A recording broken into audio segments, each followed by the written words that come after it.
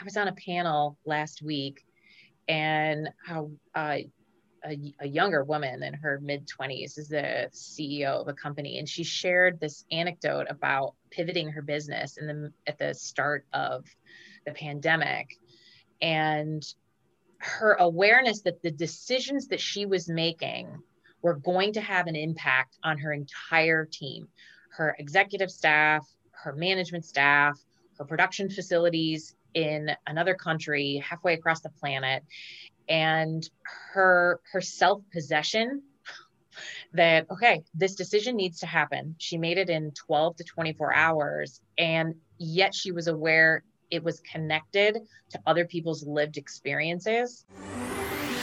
Are you ready to hear business stories and learn effective ways to build relationships, generate sales, and level up your business from awesome CEOs, entrepreneurs, and founders without listening to a long interview? If so, you've come to the right place.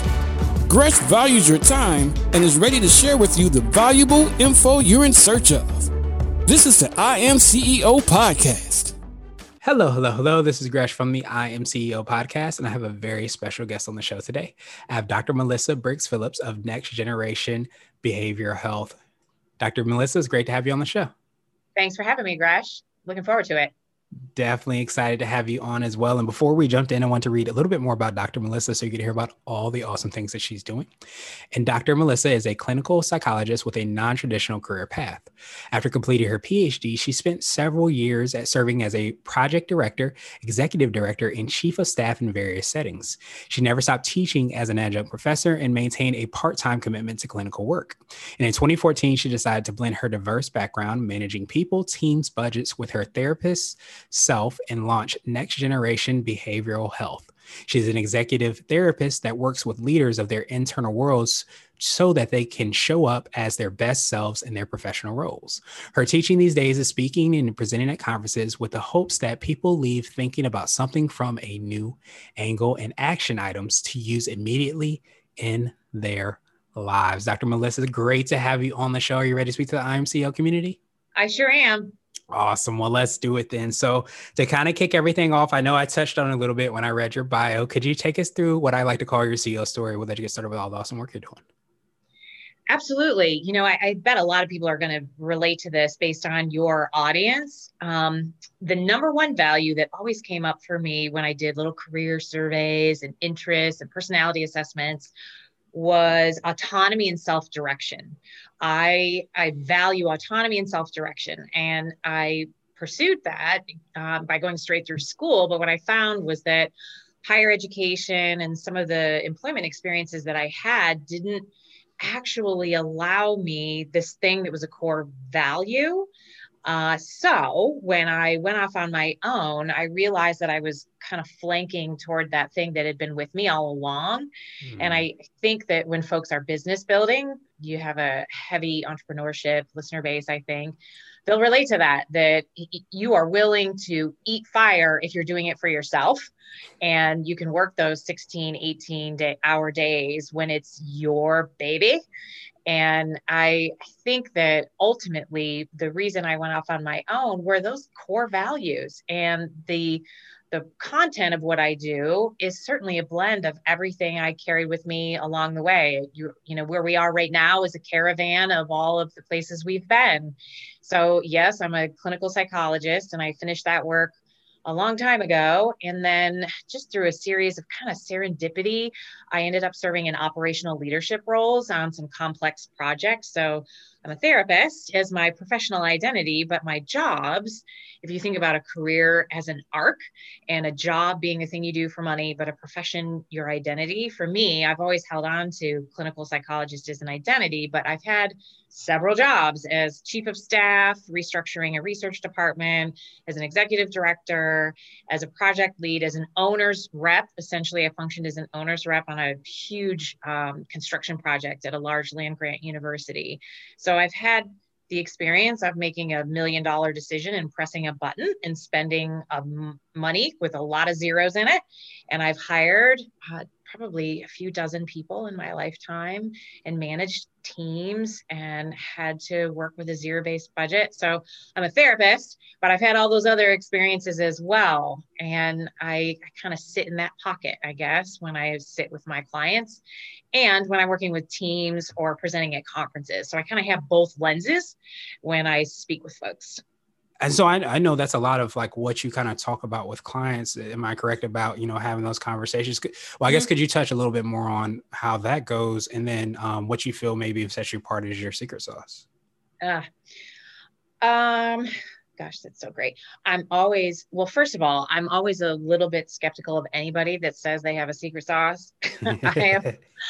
I always raise an eyebrow. I think that it's good to be an informed skeptic in life. Not cynical, but just a little bit skeptical.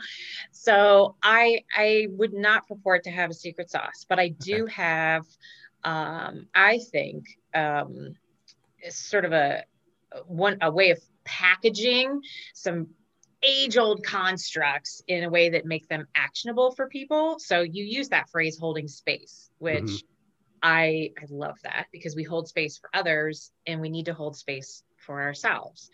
So let me ask you, what do you do to hold space? Because that's a great term. So do you have a daily ritual or a practice, or how do you do that for you?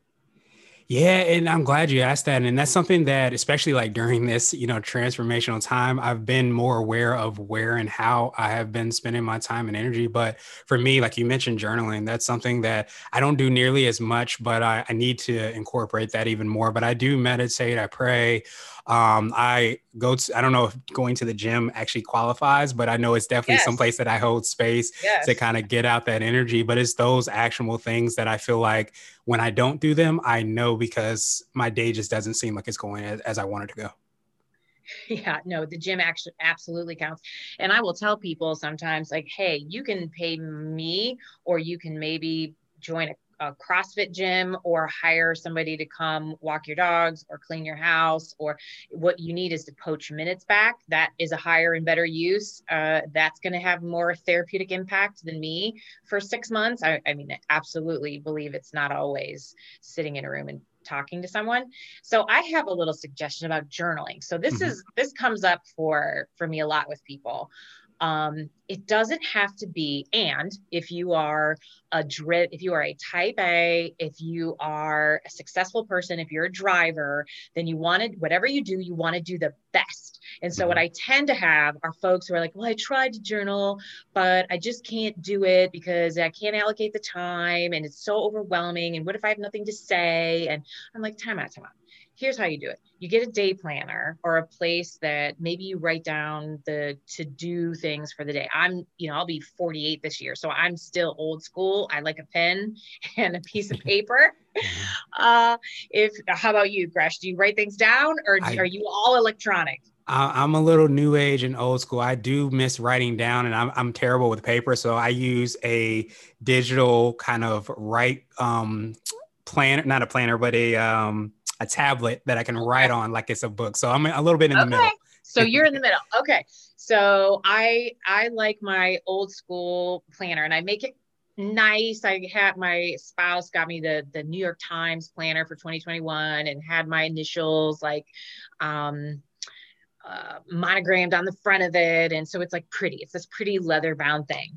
And in it, I have a key, and there's a very basic key that you can use. So I have a 1-sentence gratitude practice, and it's not every day, but when something good happens that I have a moment, I appreciate it, I write the date, and I write like 1 or 2 sentences, and I draw a square around it. Okay. If I have something that's just a big idea or a thought that I think might be useful later, I write it down and I draw an asterisk next to it. And if there's something that's a task that I need to get done, I draw a triangle next to it. So there's my gratitude journal, there's my big idea journal, and then there's my task to-do list, all in one spot. And it's just a visual cue so that when you go back. So I have a practice at the end of the year where I go back in the end of December of whatever the year, and I go all the way back to January, and I leaf through. And it's a way to remember that good stuff happened in the middle of the chaos. Yeah, absolutely. I love that reliable narrators and those ruthless kind of questions that you can ask, because I think so many times, and I was going to ask you for what I call a CEO nugget, and this might be right along the lines, which is kind of like a word of wisdom or a piece of advice. Is it that, being able to, of course, ask those questions, and that one of the questions that you gave us, but also, I guess we're talking about space, creating space to have that introspection and be able to ask people of that, because I feel like it's harder for ourselves to look in the mirror and sometimes say exactly what we see. Whereas sometimes if we have that environment, those people around us, it allows us to kind of see with a little bit less tainted lenses. Yeah. Yeah. Well, and it's not always easy to hear the truth. Mm-hmm. Uh, I mean, that's, and to be frank, some people can't, their personalities are so defended, or they're so fragile, or they've been so wounded. I kind of think about, some of the best leaders have pillar personalities versus scaffolding personalities. They're just solid, and you may not like everything about their solidity, how solid they are, but you you feel safe with them. Does that make sense? Versus a Yes. scaffolding personality where it's sort of this piecemeal.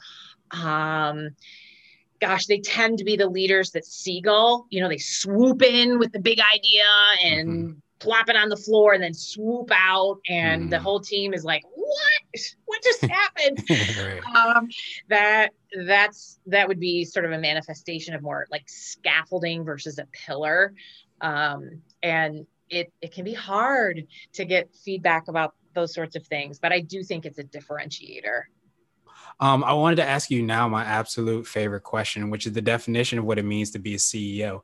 And we're hoping to have Mm. different quote unquote CEOs on the show. So, Dr. Melissa, what does being a CEO mean to you?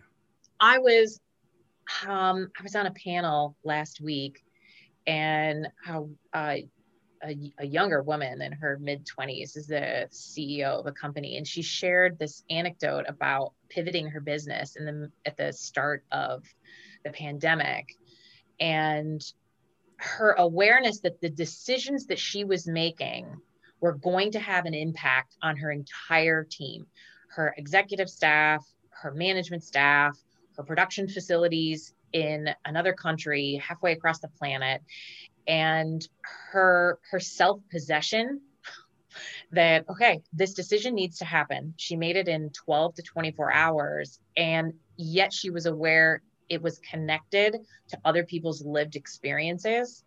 So to me, it is not about living in an isolated way, because as much as I want to be autonomous and self-directed, what I care about is having a community of people that at some level shares a collective vision.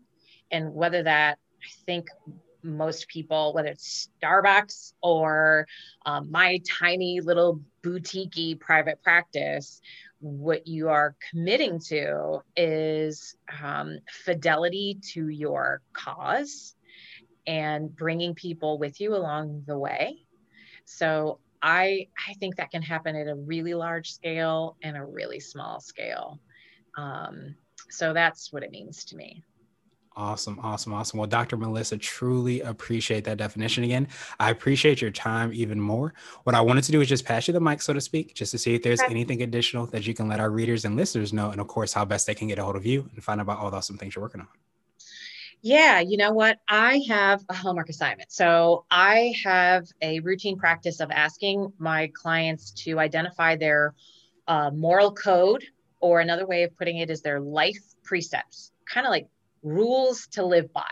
And they can be informed by faith tradition you were raised in. They can be informed by the wisdom traditions that you may be aware of, and write them down. And every day, or at least once a week, kind of remind yourself, like, am I acting in alignment with my core, my moral code or my life precepts? So, and they can be evolving. So 3 life precepts for me right now: just because you can does not mean you should.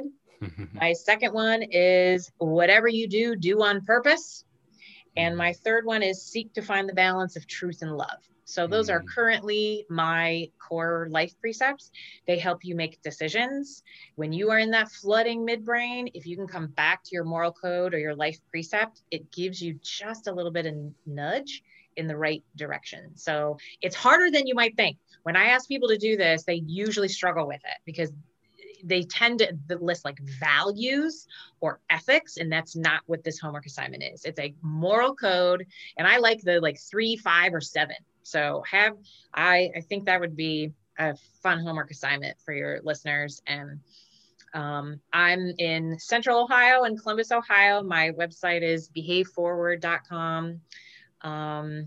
And I am findable if I can be useful as a resource.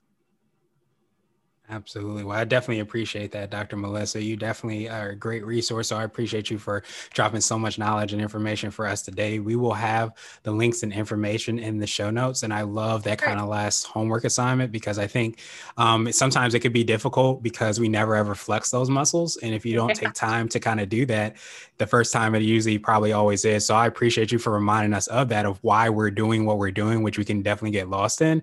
And, you know, putting that pen to pad, so to speak, or even if you're using a tablet like I am, you can write it down there. So appreciate you, Dr. Melissa, and I hope you have a great rest of the day. Thank you for listening to the I Am CEO podcast, powered by CB Nation and Blue 16 Media.